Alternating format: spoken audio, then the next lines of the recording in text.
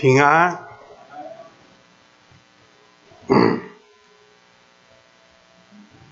感谢主，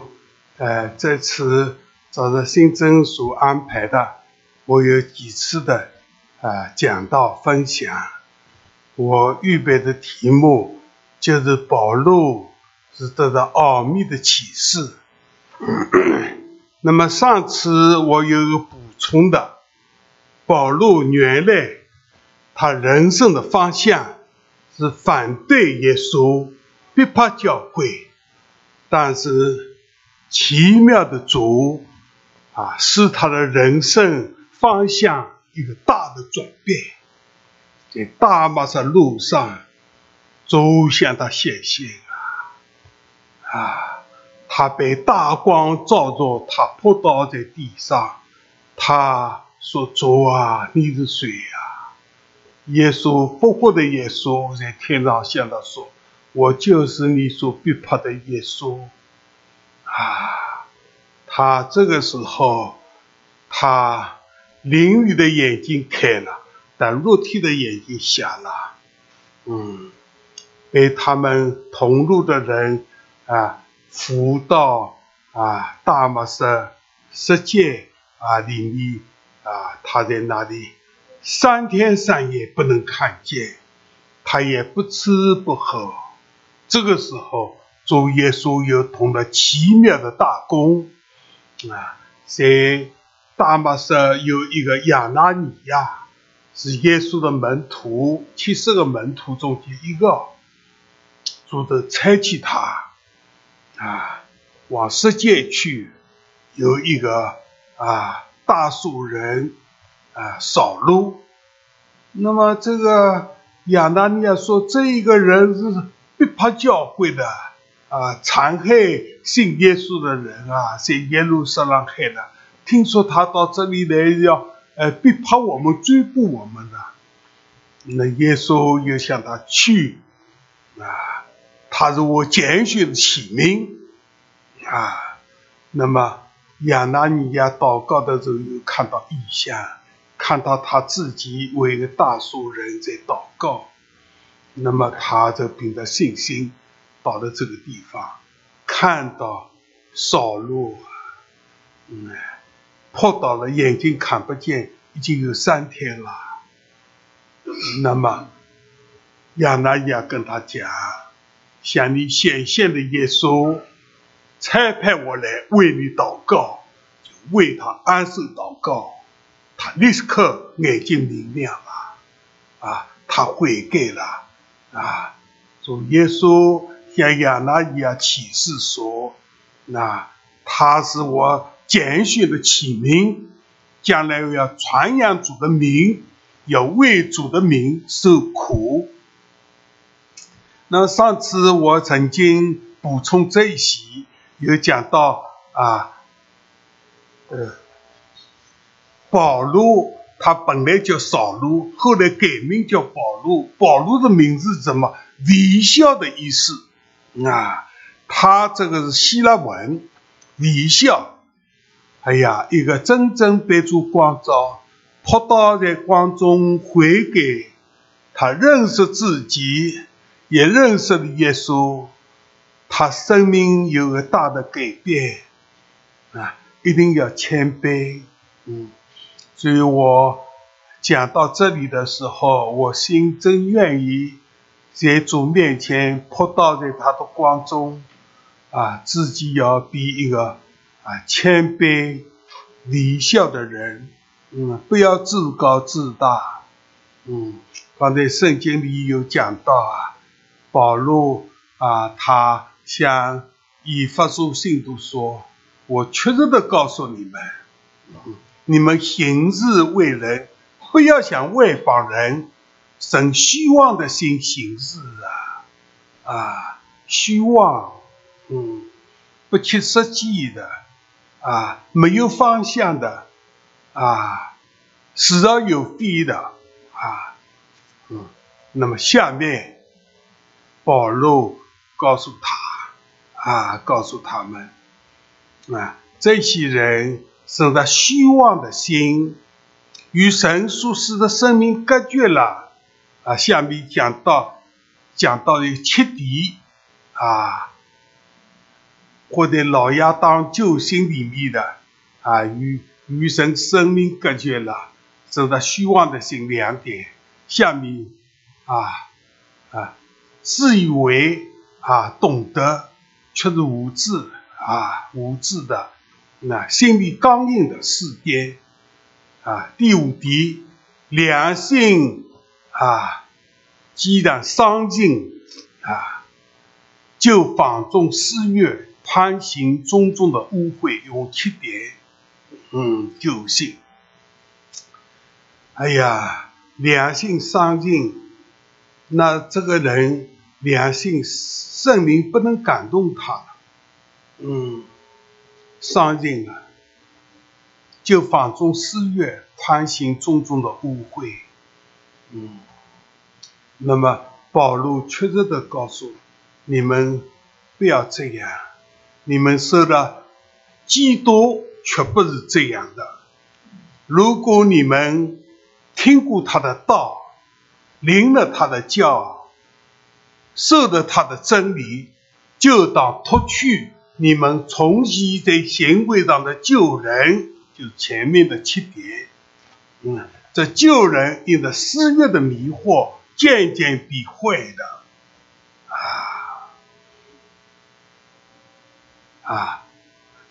就要将你们的心智改回一新。弟兄姊妹，要不要？我要我的心智改回一新，并且穿上新人。这新人是照着神的形象造的，有真理的仁义和圣洁。弟兄姊妹，刚才你们这一段圣经读过了，我读到有感动，对我有造就的圣经，我睡在床上我要背，今天背一遍，明天背一遍，这样背得熟了不会忘记了。巴不得我背的时候主看到，我愿意活出来。谢谢耶稣。今天我们继续讲到保罗他在大马士路上，他人生的方向转变了，本来逼迫教会的，现在传扬耶稣他为主的名受很多的苦。保罗是神所拣选的，他是谦卑，神拣选他，使用他。那么我们曾经讲过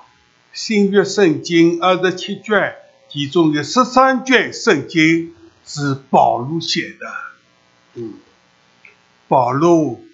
被捕到罗马区之前写过6卷书。哪6卷书这个头上2卷书帖撒罗尼迦前后书，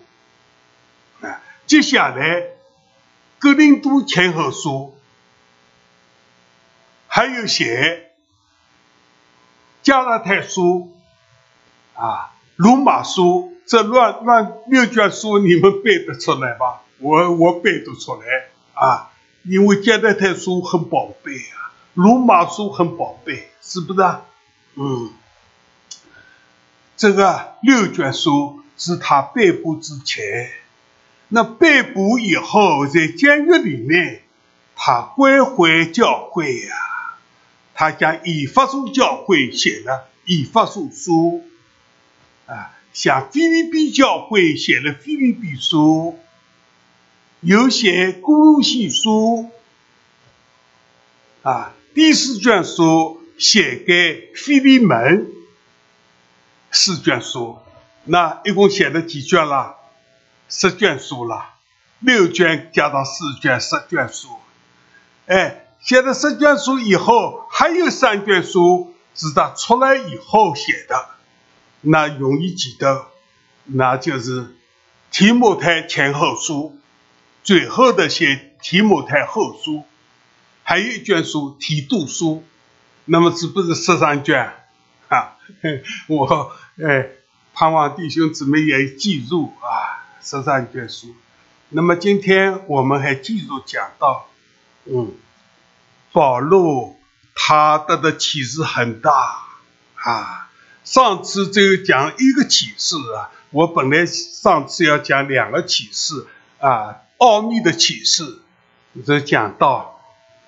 基督的奥秘，他是神性人性神，又是神性人，神人而性的基督，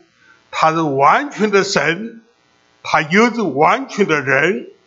他做我们神人中间的中保，我们对耶稣有认识。那么上次我就讲到今天继续讲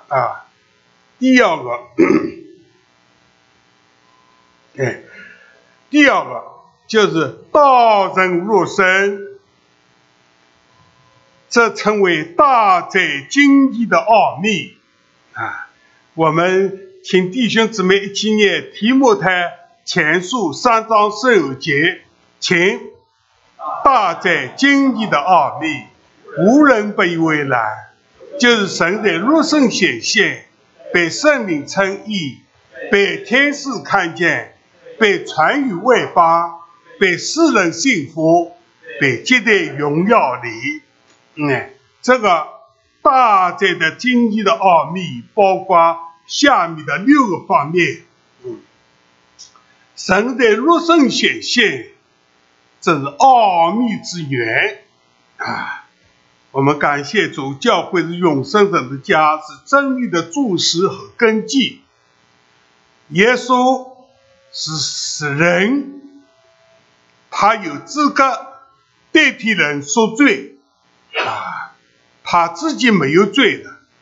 但是我们人犯了罪耶稣又是神，方有能力为人赎罪。耶稣必须神人而信，方能做人类的救主，做神人中间的中保。所以在我们中间有慕道来的对耶稣，只听到你们相信耶稣的人究竟耶稣是怎么样的一位？上次我们讲的，耶稣就是神，太初有道，道与神同在，道就是神，耶稣就是神道成了肉身，住在我们中间，充充满满有恩典有真理那耶稣他是道成了肉身，来到人类的历史，因为他是完全的人他为我们生在伯利恒的马槽里面上次讲到的那么今天我们讲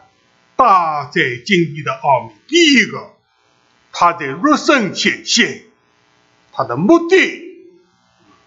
他要担当人的罪他做神人中间的中保。第二个，被圣灵称义，主耶稣无罪的，他为我们被挂在木头上，亲身担当我们的罪。神是无罪的，替我们成为罪，好叫我们在主里成为神的义。圣经上说的，主因受的苦难学了圣容。罗马书5章19节，我们大家一起念请。因一人的顺从，众人也成了义了。主耶稣他在客西马尼要喝苦杯的时候，他在肉身中间要为我们钉十字架，但他知道这是天父的旨意，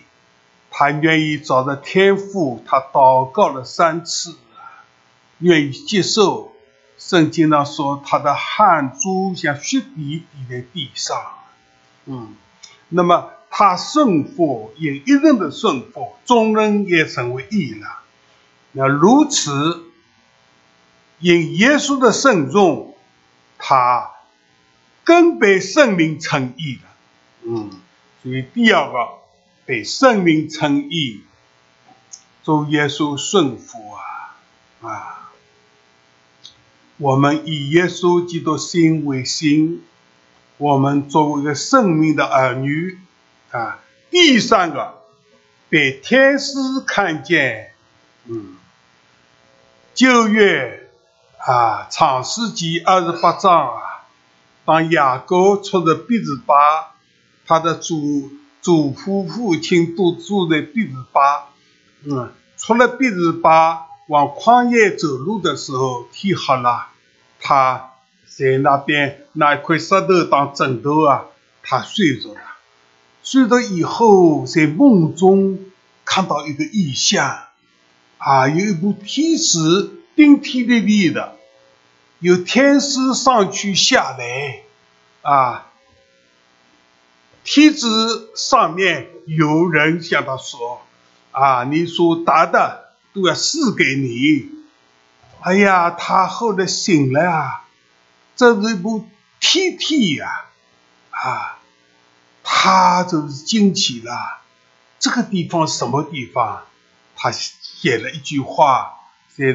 创世纪28章，这不是别的地方，那是神的殿，天的门与天相通的。所以我曾经在我们那边有很大的地方放了神学班，大门上面写这6个字，神的殿，天的门。盼望来受造就的一些弟兄姊妹都能够经历到这样。那么我们看看这个圣经是怎么样写的。约翰福音1章51节，我们一起读，请。耶稣说，你们将要看见天开了，神的使者上去下来，在人子身上。那么这一句话耶稣亲自解释的，这一部天梯就是指的耶稣他道路真理生命，为我们打通了通天的道路，我们可以靠着耶稣进到父神面前。我们感谢主那么主耶稣降生的时候被天使看见，天使欢送耶稣那我们在圣经上看到的天君天使他们唱一首什么诗在至高之处荣耀归给神，在地上平安是给他所喜悦的人。所以弟兄姊妹，我们感谢赞美主我自己不配的，我自己不知道上一次就是最近有一个分手我的人跟我们家族讲，他说看到我长得小细细的，我自己不觉得感谢主我自己不配，是蒙了主的大怜悯，因为心中有平安喜乐人家看见我那么上次我儿子带着孙女来看我们，成了大人呢有一个外国人对了我讲了一些话，那我的孙女跟他通话，他也讲看到我小细细的很喜乐的。那我们感谢赞美主主耶稣担当我们的重担，我们本来是在罪恶过犯中间的，他把我们救过来，我们的罪过得到赦免，得到平安喜乐。我们信主以后头一个恩典就是守罪的平安所以感谢赞美主我们正求主恩待我在老人聚会那一次前一次吧我们中间的一个姊妹看见我，看到我说我85岁了，是你讲的看我气色很好谢谢主我们或者为耶稣，我18岁蒙召的，现在活到85岁了，人生很快过来了，靠着耶稣活着，我们就平安喜乐。耶稣在试探的时候，天使来侍候他。耶稣在客西马尼园他苦悲的时候，天使来加他力量，这是都有圣经根据的。耶稣升天的时候，有天使来迎接他。这是使徒行传1章里面的。那么我们蒙恩得救的人，天使也是服侍我们。圣经上说，天使为承受救恩的人效力，他来服侍我们。我们感谢主我们为了主在苦难中间，在危险中间，天使暗暗的保护我们保护我们。我真是感谢主11年功夫为了主被捕在劳改队里面，这11年过来了我自己86年都过去了。我相信主才是平安的。等到是18年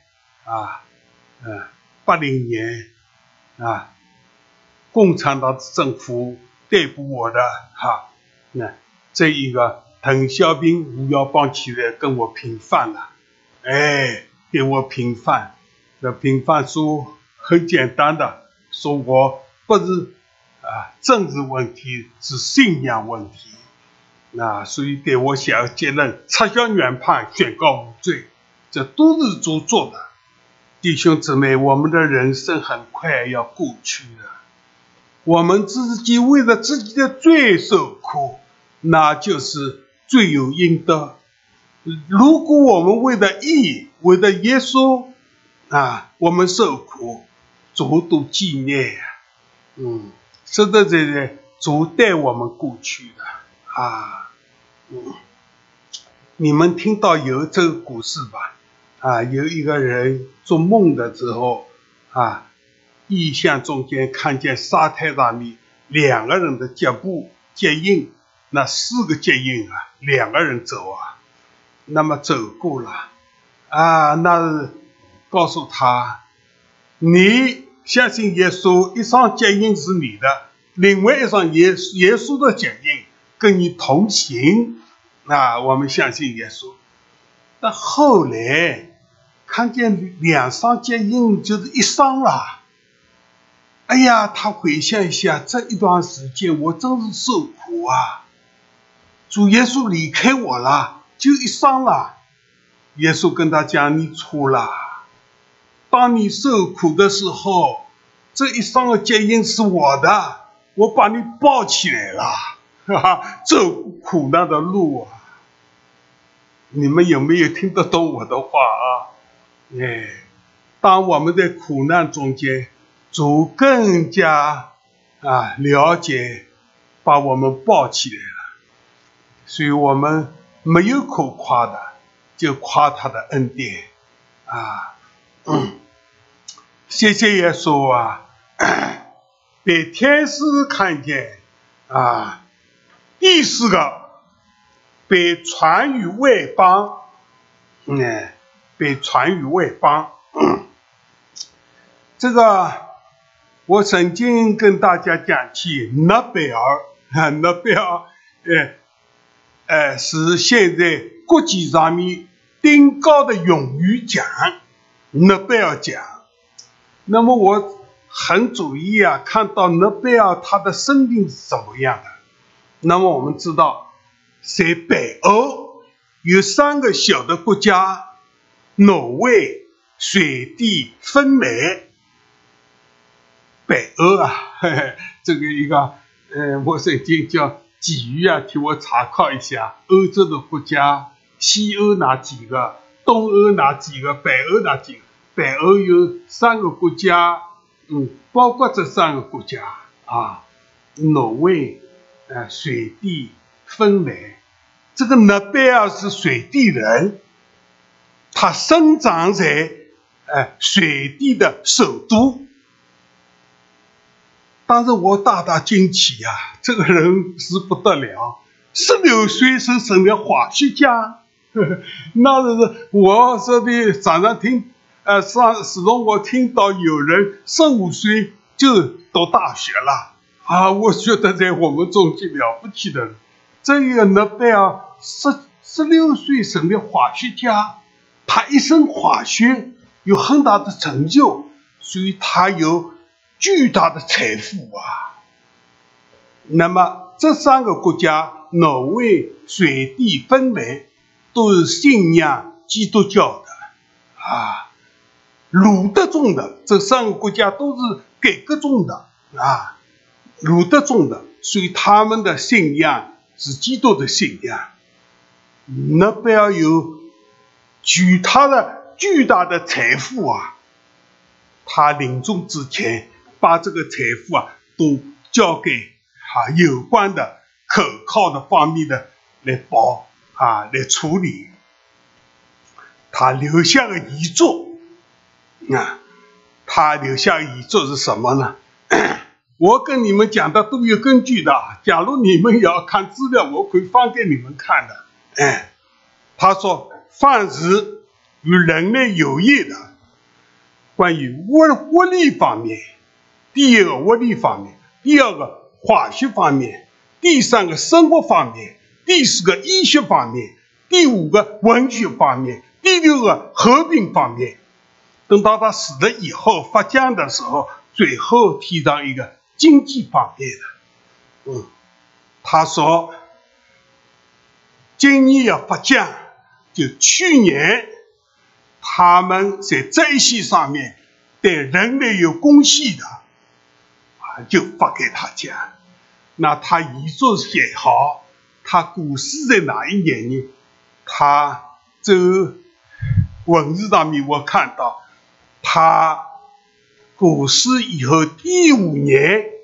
发第一笔诺贝尔奖是在什么时候啊？是在1901年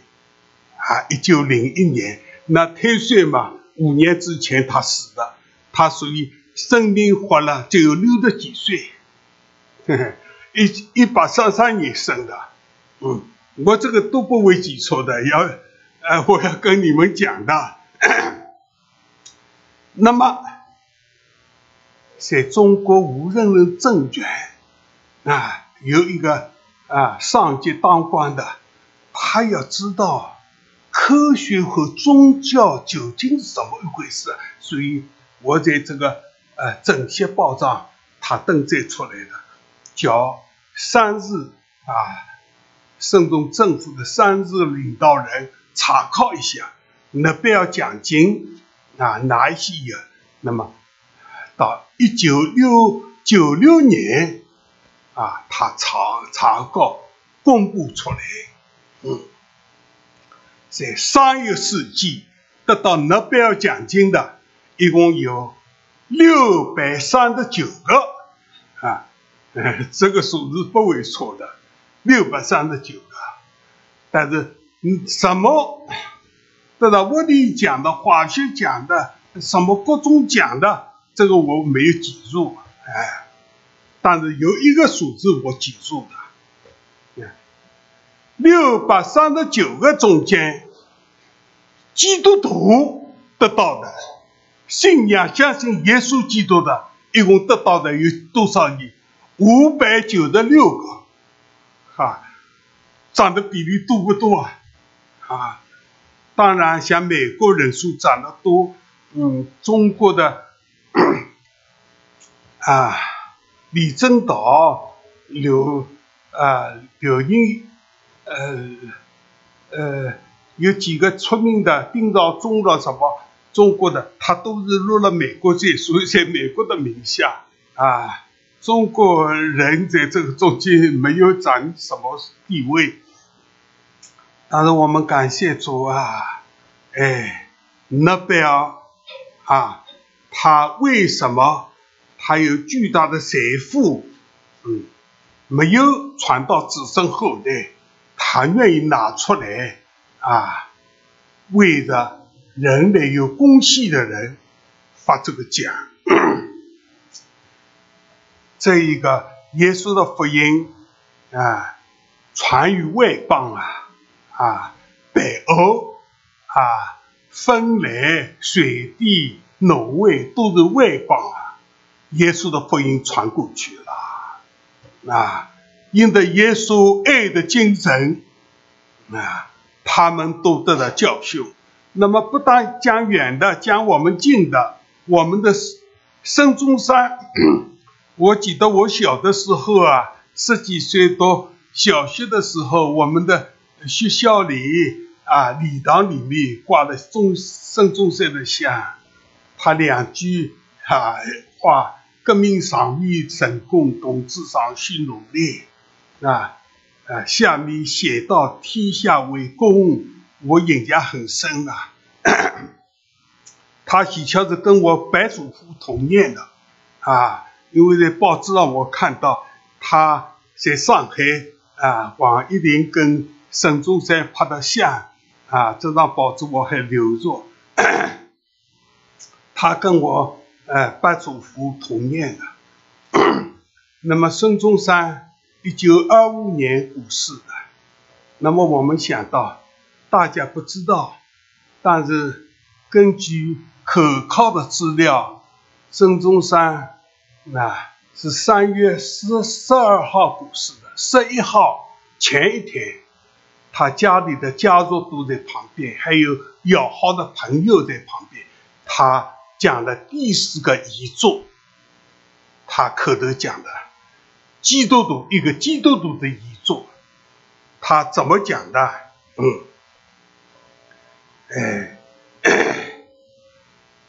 他在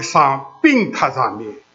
向家属跟是好的朋友口述了他第4个遗嘱，一个基督徒的遗嘱。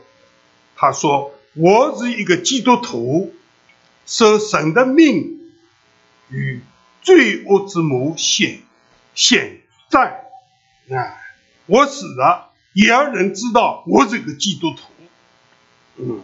他以基督的精神提倡人人为我，我为人人。我看到他的书法很好，他为好多人写不爱2个字，我看到过他的书法很好，还有写天下为公，这是孙中山，他都受了基督教的影响。那关于孙中山是我们中国的第一任大总统我小的时候提出来的他是国父孙中山，大家都公认的。他革命了40年，结束了满清王朝，清朝统治的260年结束这个统治，也结束了秦始皇以来2000多年了。封建王朝这个制度推翻了。孙中山是有的时候从小的时候就是追求真理的。他曾经向他母亲问到宇宙跟人生的奥秘。他10几岁的时候像这样天地万物也问到这些来历，人生的奥秘，那就是说这个天地的创造跟人死了以后的问题。那你们想想看，孙中山10几岁的小孩还想到人死了以后人究竟是什么样。我们所以在这里慕道的朋友，你们应该思考人生的结束是怎么样的死了以后到哪里去那么我们实在地告诉你们，耶稣解决我们2大问题。我们活着犯的罪过耶稣担当我们，他的宝血洗净我们的罪。耶稣从死里复活，他是神，以大能证明他是神的儿子，解决我们死后的问题。所以人生两大问题，耶稣帮我们解决罪的问题，死后的问题。那么圣主在从小的时候就是考虑到这个问题，14岁进了当地的一个基督教的学校，他就养成读圣经、唱赞美诗这个习惯。17岁转到了圣路斯学院，已经决志要归向耶稣的。18岁在香港公理会受洗，这个时候他重生得救了，受洗了。18岁的时候，21岁转到香港西医书院，他读医科大学的，院长就是英国的医学家康德里博士，在外国人。所以孙中山27岁毕业的时候名列第一，在班级上面第一名，各科的分数是满分。那么康德里我们知道孙中山搞革命的时候，满清政府要追捕他，所以他在国外伦敦英国伦敦蒙难的时候，他这个时候在监狱里面祷告后来神施下恩惠，有一个条子，送饭的人帮他送出去，这是这个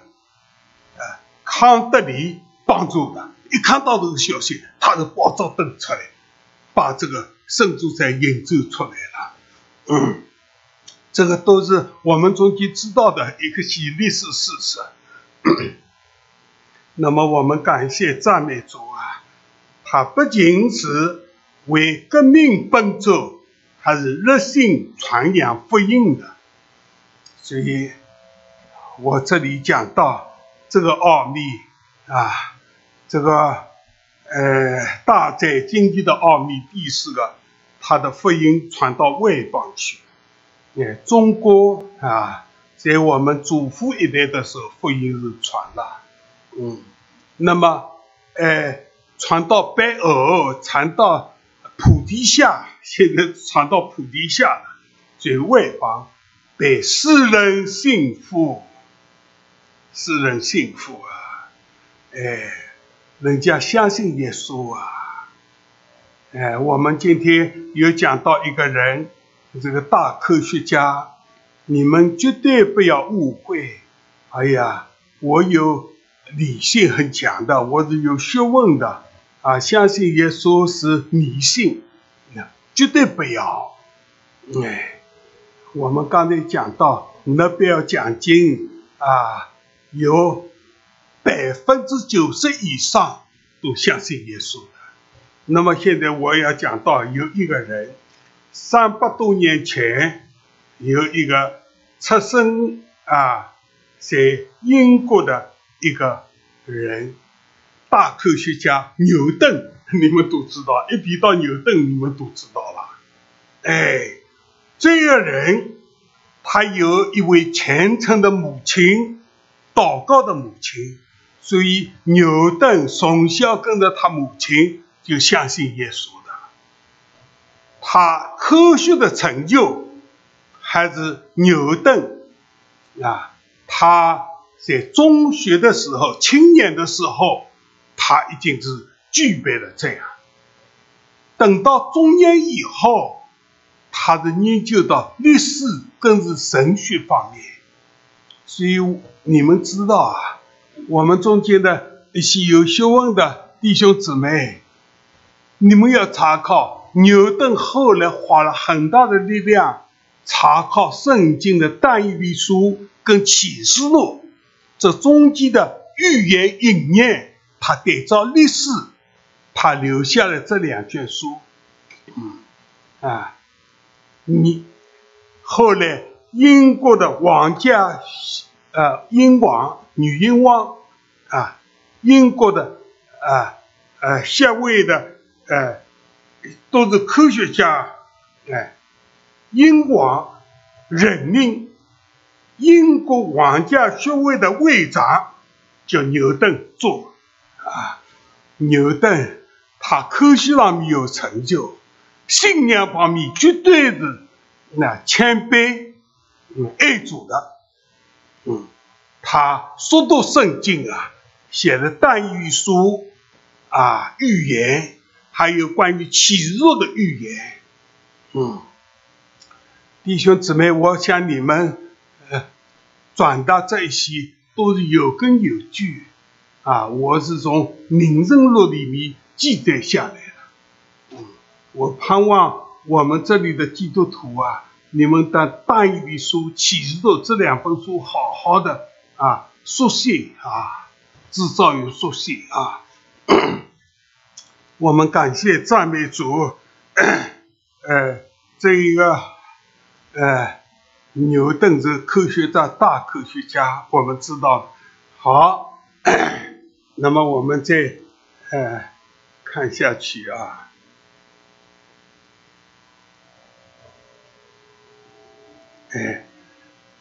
被世人所信服。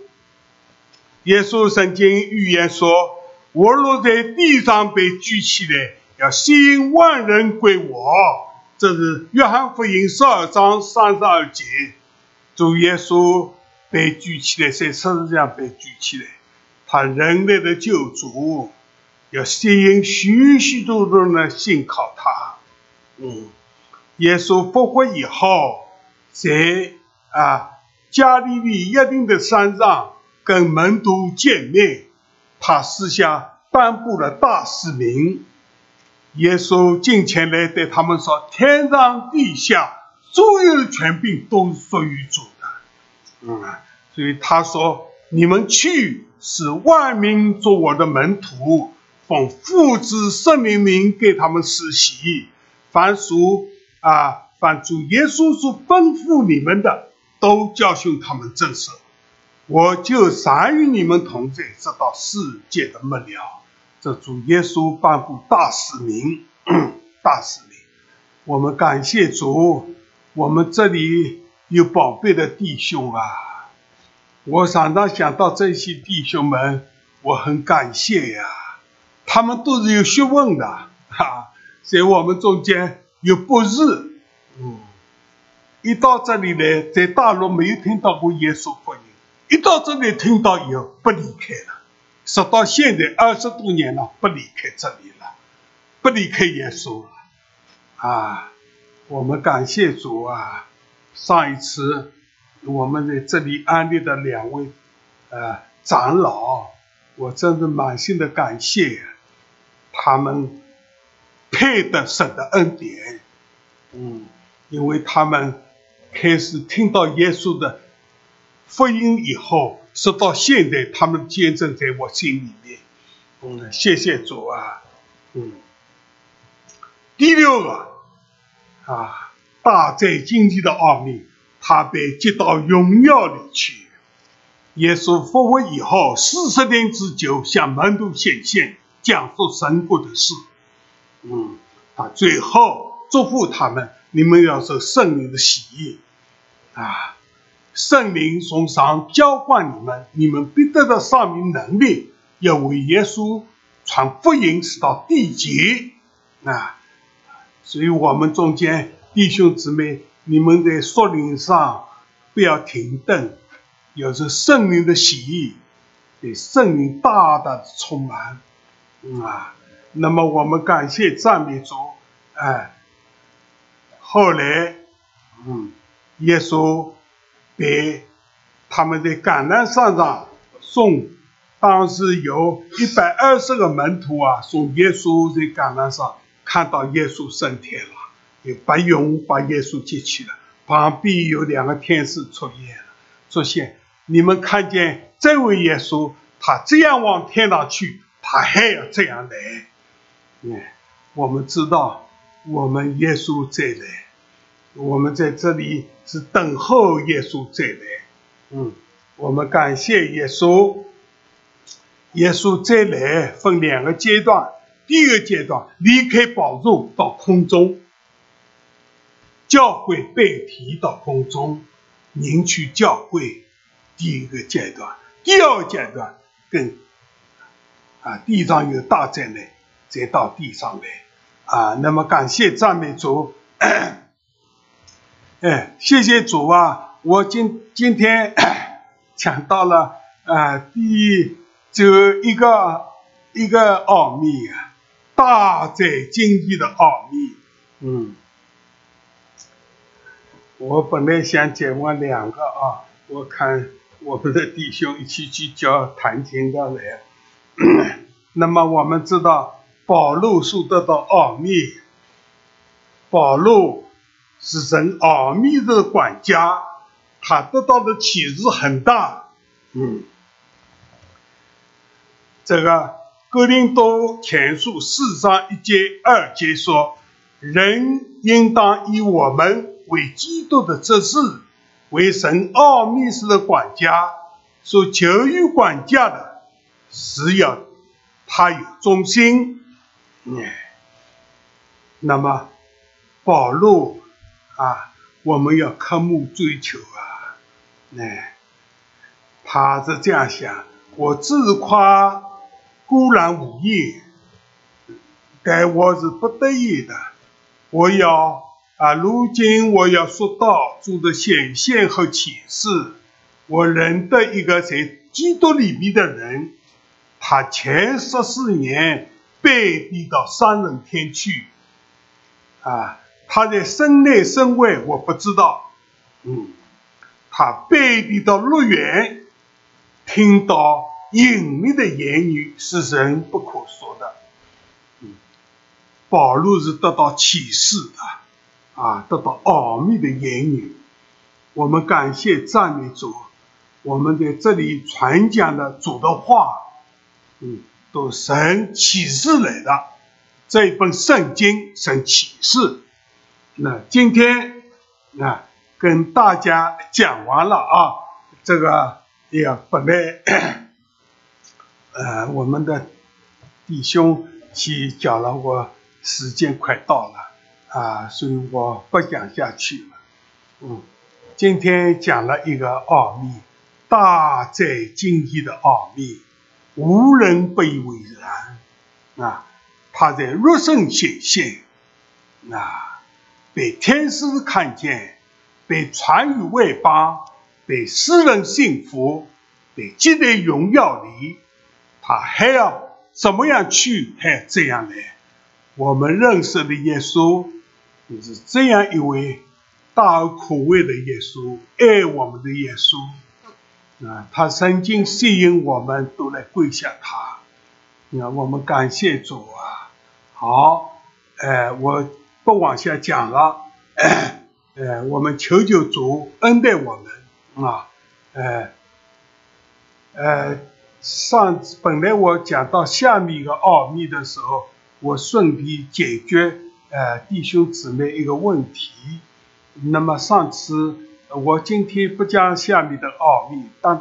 讲这些事讲给弟兄姊妹听好了，还有几分钟我2个礼拜之前我在下面吃饭的时候，我听到我们的执事弟兄常华跟一位弟兄在讲一个问题，讲到耶稣讲到神的创造先造亚当，后造夏娃想到这一段，夏娃被造怎么是从亚当肋骨抽出一个肋骨造了夏娃。在谈这个谈的时候，我因为要赶时间，我没有参与，我听到了。那上个礼拜我问这个弟兄你们谈这个问题是谁提出来的？他说他提出来的，好像没有解决。那么今天早晨我看到这个弟兄，我趁着这个机会向你们讲解创世纪2章18节，神说的话，耶和华神说的话是双贯的。神对亚当说对这个人说，我看你独居不好，要为你造一个配偶来帮助你。那亚当的配偶是夏娃了，这清楚的。但后来亚当看到许多动物给他们起名，找不到他的配偶那二的一节，神使亚当神罪了，动了一个外裤手镯，动这个手镯一定流血了，从他肋膀里面抽出个肋骨来，流血不流血造一个女人。后来神使亚当也醒过来了，这个女人也造好了，带到亚当面，亚当认识了，这是他的配偶。他讲了一句什么话？这是我国中的国，肉中的肉所以称她为女人。那么下面圣经的说丈夫与妻子联合，人要离开父母，与妻子联合，二人成为一体那么这一节圣经被保罗应用了。保罗在以弗所5章里面说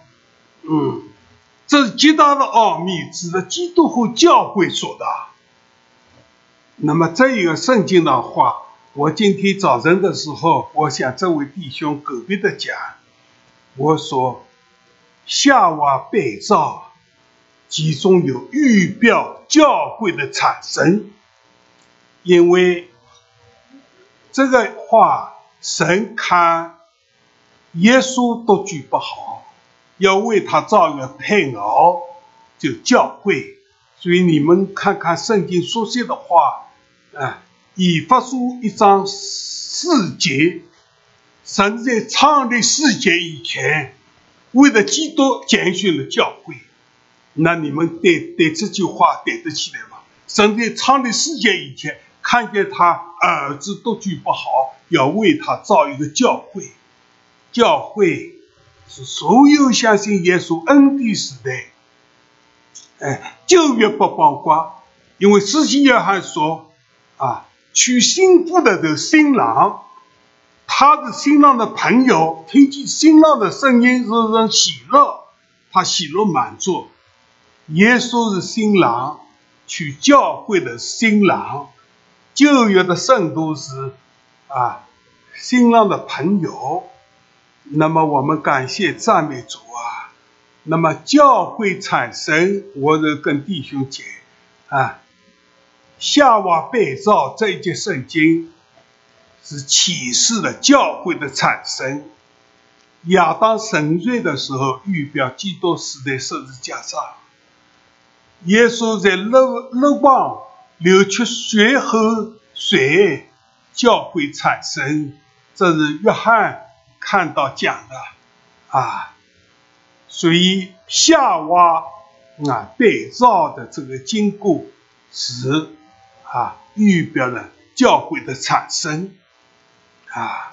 那么是教会是祖国中的国，肉中的肉，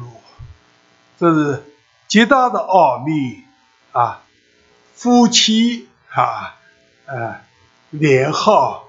离开父母与妻子联合，这是极大的奥秘，指的基督和教会说的。所以弟兄姊妹我简单的几分钟，我把这个问题今天早晨跟弟兄分享的